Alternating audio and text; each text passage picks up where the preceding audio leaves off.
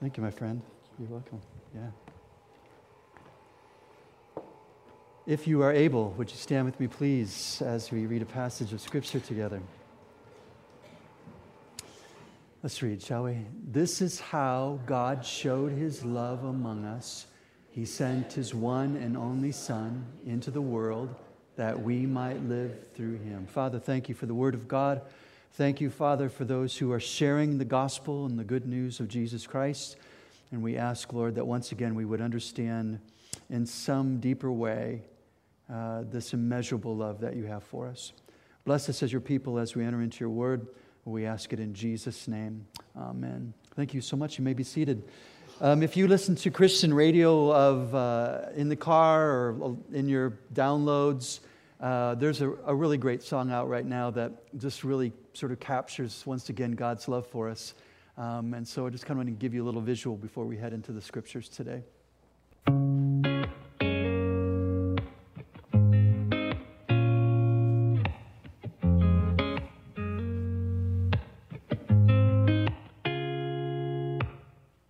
It's so unusual, it's frightening. You see right through the mess inside me.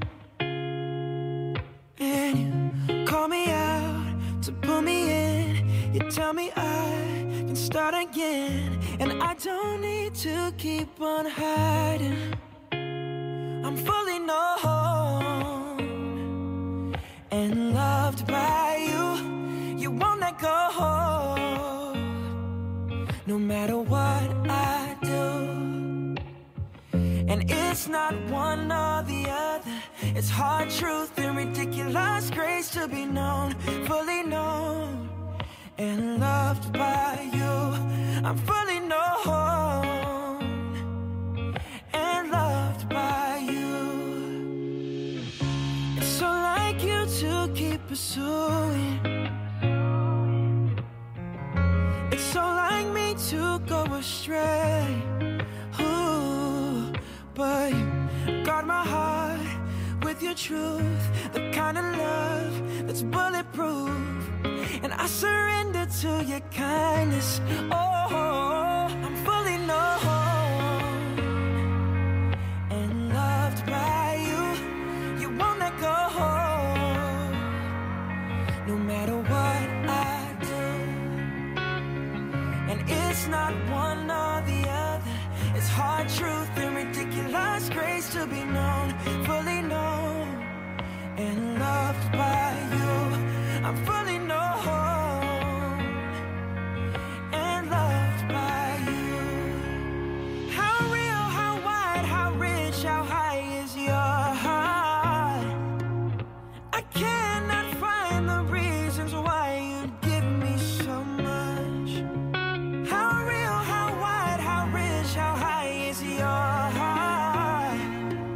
Now I cannot find the reasons why you'd give me so much. I'm fully known and loved by you. You won't let go, no, you won't let go, no matter what I do. It's not one or the other. It's hard truth and ridiculous grace to be known, fully known and loved by you. I'm fully known and loved by you. It's so unusual, it's frightening. I'm fully known and loved by you.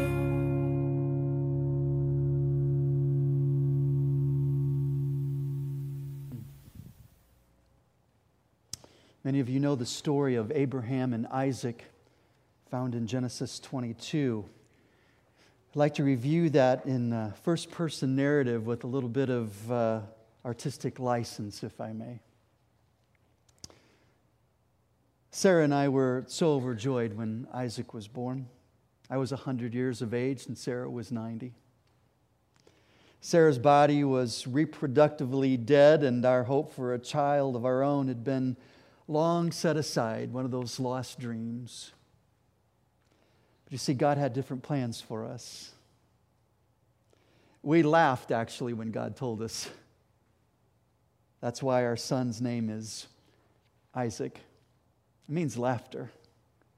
Not only because of the impossibility of having a son, but also laughter as a sign of joy. See, he was the son of promise. All of God's plans for our extended blessings would come through him. We laughed in joy and in celebration of this gracious gift of God. And then that day came. The day God came to me and said, Abraham, I want you to take your son, your only son, whom you love, and I want you to go to the region of Moriah, and I want you to sacrifice him there as a burnt offering on one of the mountains I will show you. Isaac was about 14 or 15 years old when that happened. From a reader's perspective, I pause and I say, what? This can't be right. Isaac is the promised child, the one through whom the blessings are going to come. If you kill him, then those things don't come to pass. I don't understand the plan, God. Can you be so cruel as to give a gracious gift, a child, to an elderly couple only to take it away? Are you like all the other cruel gods who demand that we sacrifice our children on the altar? What kind of God would ask a father to kill his own son, his only son, the one he loved? It was a 3-day journey, and I saw the mountain before me. I told the servants to wait at the bottom while Isaac and I climbed to the top. I told them that we would go and worship the Lord and that we would come back. Isaac was going to come back with me. I didn't know how, but I knew that God had made a promise to me and that I just simply needed to trust him. We started up the hill, and Isaac said, Dad, I got the wood. You've got the flint for the fire, but I don't see the lamb anywhere. You know, I couldn't even look at his face. My head was down. As I went up the mountain, I just said, God will provide, son. God will provide. We reached the top. I gathered the unhewn stones and I made an altar. I took the wood and I laid it out. And then I looked at my son, my only son, whom I loved. And tears flowed down my cheeks, and through a smile, I said, it's going to be all right, son. It'll be okay. He didn't fight me, but submissively and obediently allowed me to tie his hands and his feet. And then I lifted him in my arms like I did so many times as a baby, as a small child. And I embraced him, and I kissed him, and I told him that I loved him. And then I turned his head away from me, and I exposed his neck, that main artery, the most humane way to kill, and I lifted my knife. God of mercy and grace, the angel of the Lord appeared and called out to me, Abraham, Abraham, do not lay a hand on your child. Now I know that you fear God because you've not withheld even your son from me. Now I know that you love me more than anything else in this world. That's a pretty powerful story, isn't it? Ironically, if you look at the passage, the angel of the Lord is actually a Christophany. It's an Old Testament sighting of Jesus. Jesus was the one who called out to Abraham, "Don't kill your son." I find that amazing. In our story, Isaac is what we call a type of Jesus. He was to be sacrificed by his father as an act of worship. And as Hebrews 11:19 tells us, figuratively speaking, Abraham did receive him back from the dead. Abraham is a type of God as well, a type of God as Father who sacrifices his son. But you see, types are incomplete. Types are shadows of something that is to come. It's to give us a glimpse of something, but point us to the reality of something else. I want you to notice the similarities in the Gospels. For Jesus is like Isaac. He is a son, a one and only son, whom the Father loved. I want to take you to a couple passages to help you to see this morning. John 1:14, the Word became flesh and made His dwelling among us, and we have seen His glory, the glory of the church of the one and only Son, who came from the Father, full of grace and full of truth. Look with me at the next passage, if you would, please. Matthew 3:6, into 4:1, 16:4-1. As soon as Jesus was baptized, He went up out of the water, and at that moment heaven was opened, and He saw the Spirit of God descending like a dove and alighting on Him. And then a voice from heaven said, "This is my Son, church, whom I love. With Him I am well pleased." The old King James version of this passage, much like John 3:16, has, "For God so loved the world that He gave His only begotten Son." It's the word in Greek called monogenes. Mono meaning one. Genes means generated. So it's where we get our word genetics or gene. If you put them together, it means pertaining to being the one and only of its kind with a specific relationship, or pertaining to being the only one of its kind or class or unique in its kind. And the word was so important to the early church that they specifically chose this word that meant eternally generated, to have no beginning or end, generated, not created. God's only begotten Son, God's one and only Son, not fathered Son through procreation, through the normal means of bringing children into the world. Not a Son through adoption, but a Son eternally generated out of His own person, so that Jesus and the Father could say that they are one. One in essence, distinct in person. Isaac was not the only son of Abraham. Ishmael was the first son through Hagar, but Ishmael's birth came through the normal procreative process. He was not the son of promise. Isaac was. Galatians says that Abram said, "Our bodies are as good as dead, and yet out of deadness, out of something that cannot produce, God brings forth." Isaac was a miracle for Sarah's womb, because her womb was dead, not only because of age, but her whole life she was barren. She could not conceive. Therefore, Isaac had a unique and one-of-a-kind relationship with his father Abraham. And just as Jesus has a one-of-a-kind relationship with Father God. And because of this uniqueness, that sacrifice was that much greater, because it is one and only. There is only one Jesus, church. There is only one begotten Son of God. And so when God says that He gave His Son up, how much deeper and wider and higher is the love of God when we begin to understand those types of things.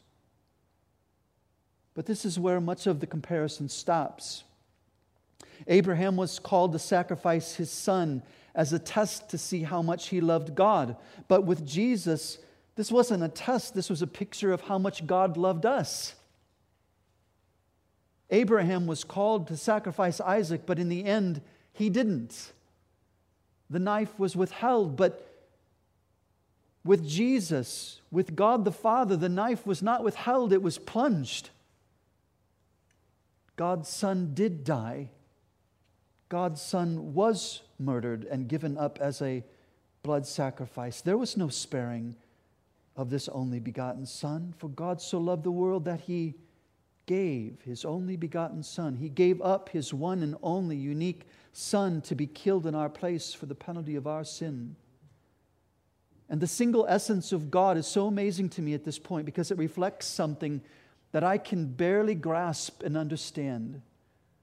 God is one. That's this monotheistic idea of who God is. He is one God, but He manifests Himself in three persons, church. Can you name them? Father, Son, and Holy Spirit. So, moving from the person of God to the oneness of God. This is amazing if you think about this verse because it's the main point of my message today. I'm going to give you a glimpse of this in 2 Corinthians, the 5th chapter, 17 to 19. It says, "Therefore, if any man is in Christ, he is a new creature. The old things passed away. Behold, new things have come." Now, all these things are from whom, church? They're from God, who reconciled us to Himself by what means? Through Christ, and gave us the ministry of reconciliation, which means we are to go out into our world and bring people to Christ, to God through Jesus. Now, namely, that God was in Christ reconciling the world to Himself, not counting their trespasses against them, and He has committed to us the word of reconciliation. For God so loved the world that He gave. Let me bring this to a conclusion and help you see this. For God so loved the world that He gave, no, Himself. Judy was at the 8 o'clock service. God so loved the world that He gave Himself. That's how deeply God loves you. You see, it's one thing for me as a father to say that I'm going to give one of my children in sacrifice for you so that your sins would be paid for. That's deep love on my part because I'm giving something that I deeply love. I'm giving one of my children for you who do not love me. In fact, you hate me. But that's really not the depth of this passage. This passage, especially if you look at 2 Corinthians, is God saying, I'm not just giving you my Son, I am giving you, church, myself. Now that's the greatest act of love, is to give yourself for someone else. God so loved the world that He gave Himself so that you and I could be with Him where He is. God so loved the world that He sacrificially gave His unique and only Son. For God so loved the world that He gave His Son and did not require that of us or our children. The pastor came up to the pulpit as usual on a Sunday morning, but instead of preaching, he said, I have a very special guest this morning. And with tears in his eyes, he said, I cannot express to you how much this man means to me. He changed my life. The old man hobbled up onto the platform and took the pulpit, and then he shared this very brief story. A man, his son, and his son's best friend were out sailing in the ocean when a freak storm arose. And a crashing wave knocked both of the boys into the ocean and away from the boat. The father saw both boys struggling, but having only one life preserver, had to make the most excruciating decision of his life. You see, he could only save one. His only son, or his friends, or his son's friend. He knew that his son had received Jesus as his Savior and that the other boy had not. He could not bear losing his only son, but he knew that he would see him again in heaven. And he could not bear losing his son's friend, knowing that he would be separated for eternity from God and from them as well. So with tears in his eyes and a smile on his face, he said, I love you, son. It'll be okay. And he threw the life preserver to the other boy. And they were never able to find his son. The old man finished his story and he walked back down and sat, and the service kept on going. And after the conclusion of it, there were some teens who came up to the man afterwards and said, "Hey, that was a great story. A little unbelievable. I mean, do you really believe that someone like that would sacrifice their own son to save someone else?" I don't think so.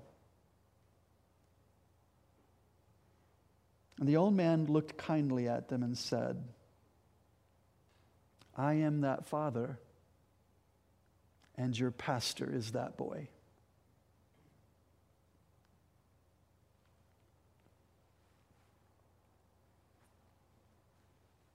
Can you read this with me, please? "For God so loved the world that he gave his only begotten Son, that whosoever believeth in him should not perish, but have everlasting life." Can we close in prayer together?